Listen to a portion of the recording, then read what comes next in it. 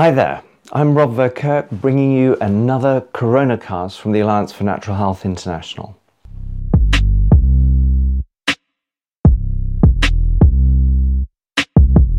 It's impossible to doubt that our species is amidst a health crisis. As it turns out, so are many other species as we propel Starship Earth ever deeper into what is the planet's sixth mass extinction.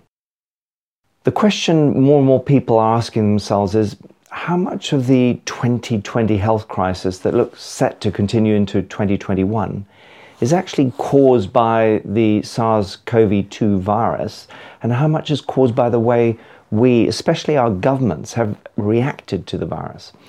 So this short video makes the case that it's our reaction to the virus that's already caused and is set to cause in the future by far the greatest and longest lasting negative impacts. Let's now break this down and see how we've come to this view. There are two main ways a disease can seriously impact our health: the function of society and economies, and therefore the all-important socioeconomic determinants of health. One is by a lot of people getting very sick, not being able to go to work and dying prematurely. The other is by overburdening our healthcare services. And actually on both counts, the latest data shows us that, in contrast to what the mainstream media and politicians would have us believe, COVID-19 is far from the most dangerous threat to health. Putting some perspective on it, 6.8 million children under the age of 5 have already died this year. About the same number of people, around 1.5 million, who've died with, not of COVID, have died of HIV/AIDS, often at much younger ages. Only slightly fewer have died in road traffic accidents, and 3 times this number of deaths have been caused by smoking, and 5 times more have been caused by cancer. So in terms of deaths, there is now broad agreement that, owing to the different ways in which deaths have been recorded in relation to COVID-19, the most reliable way, the gold standard of looking at COVID's contribution, is via excess mortality, typically the number of additional deaths that have occurred in a given week or month as compared against the same time over the last 5 years. Because we're now well and truly over the first wave, we shouldn't be making decisions based on what happened historically during the first wave. The virus has now mutated over 200 times, and more people have already been exposed to it, so some degree of immunity has already been achieved. We must look instead at the present as well as the trends going forward. And while it's hard to ignore the very raised excess mortality in some, but certainly not all countries during the first wave, the pattern of excess mortality even in the most hard-hit countries during the first wave is now pretty typical for the time of year. We see that Belgium and Italy in particular are outliers, currently with higher than average excess mortality for the time of year. But it's therefore no exaggeration to say, at its worst during the first wave, COVID posed a threat that was in line with a bad flu season, and right now for the vast majority of the world, it looks a lot like a typical flu season. Even the USA, that's been one of the hardest hit countries, excess mortality never rose more than 50% at the peak of the first wave in the north, didn't exceed 30% in the south. Excess mortality in the UK doubled, largely because not enough was done to protect the vulnerable in care homes.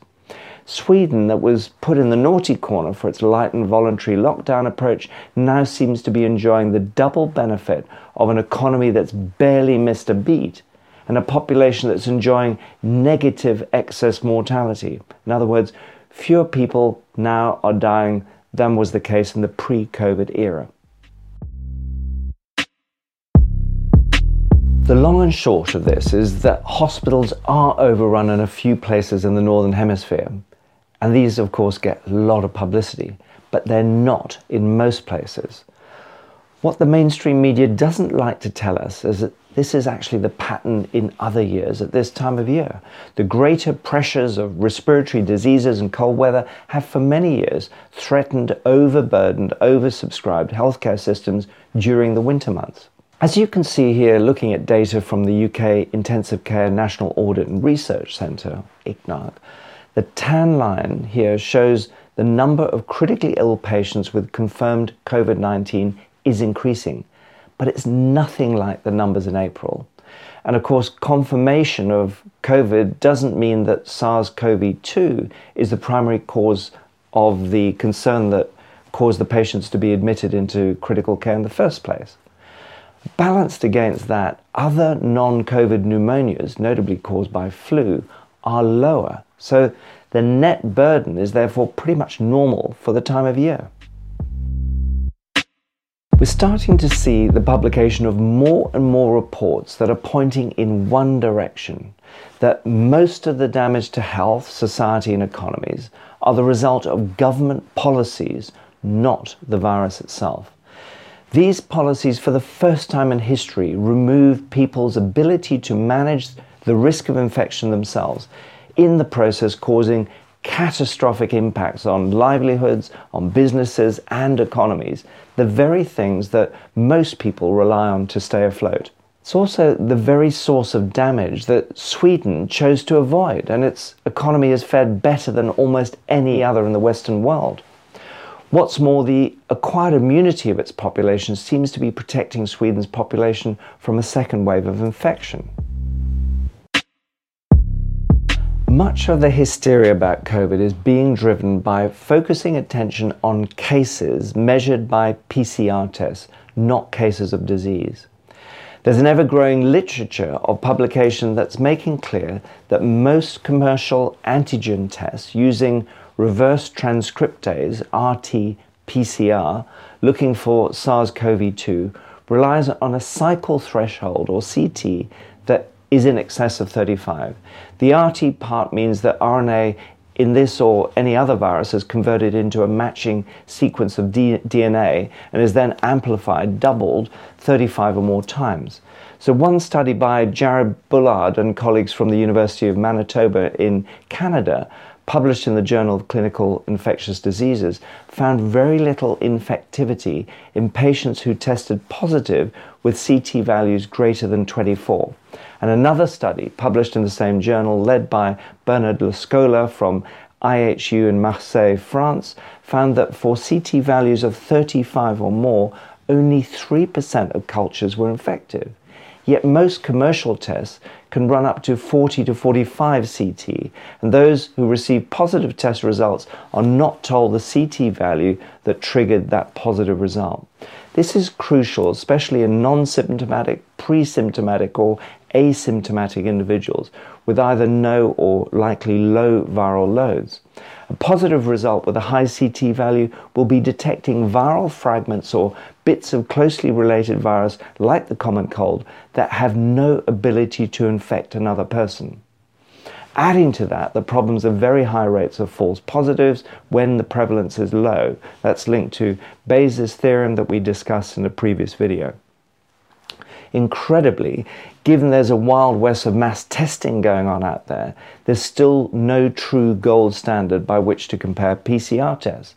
Bottom line, mass testing of the general population is very unreliable, and it's bordering on the fringe of scientific lunacy to base enforced isolation, travel bans, visits to sports or entertainment events, or government-mandated lockdowns on a flawed mass testing regime. But hey, that's what governments are doing anyway. When times are tough, it's more important than ever that we're solution-based, and here's our top 3 solutions.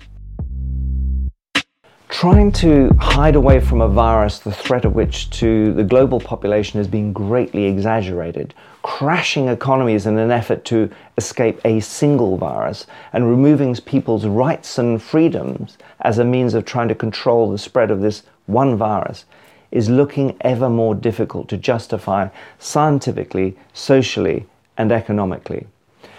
Let's stop the politicians from trying to play scientists and then trying to justify their decisions politically. While the science will in time be so overwhelming and inescapable, right now the surest and the quickest way of trying to halt the madness is using the accumulating evidence in courts of law to upend the irrational policies being enforced on hundreds of millions of people around the world. Let's do this before the next new virus appears. This particular coronavirus, whether deliberately or unintentionally, has been used as the doorway for global governance at huge cost to citizens around the world. Secondly, let's all work on developing as much as we can the protective effect of well-being, something that's been actually known for years. People who suffer more severe consequences of COVID disease generally suffer from underlying conditions or are older. That means the allostatic load on their systems is greater, so they have less capacity available for their immune systems to overcome the virus. They may also have insufficient resources for their immune systems to work. And most of these resources come from our diets and simple vitamins like vitamins D, C, A, and zinc, the mineral. In a word, the people who suffer most are those who are less resilient. And for most of us, there's an awful lot we can do to improve our resilience. Thirdly, let's share what we know to be factual and true via whatever medium or platform you find is still working, because there's never been a time in the so-called once free world when so much of the world's media was attempting to control a given narrative while also trying to root out dissenting voices. So we're saying to the government, you've talked about an online harms bill, you've talked about holding social media platforms responsible. We will work with you on a cross-party basis to get that legislation on the statute book. Our freedom of expression and freedom of thought has long been one of the best things about the human race. Let's not let this right be stripped from us for the sake of a few that seek to benefit from a widely misunderstood virus. So, a big thank you from us here at the ANH team for all your effort in sharing this video, and as well as others. And we know it would be censored on YouTube if we loaded it there. You'll find plenty more on the videos section accessible from the homepage of our website. So thank you.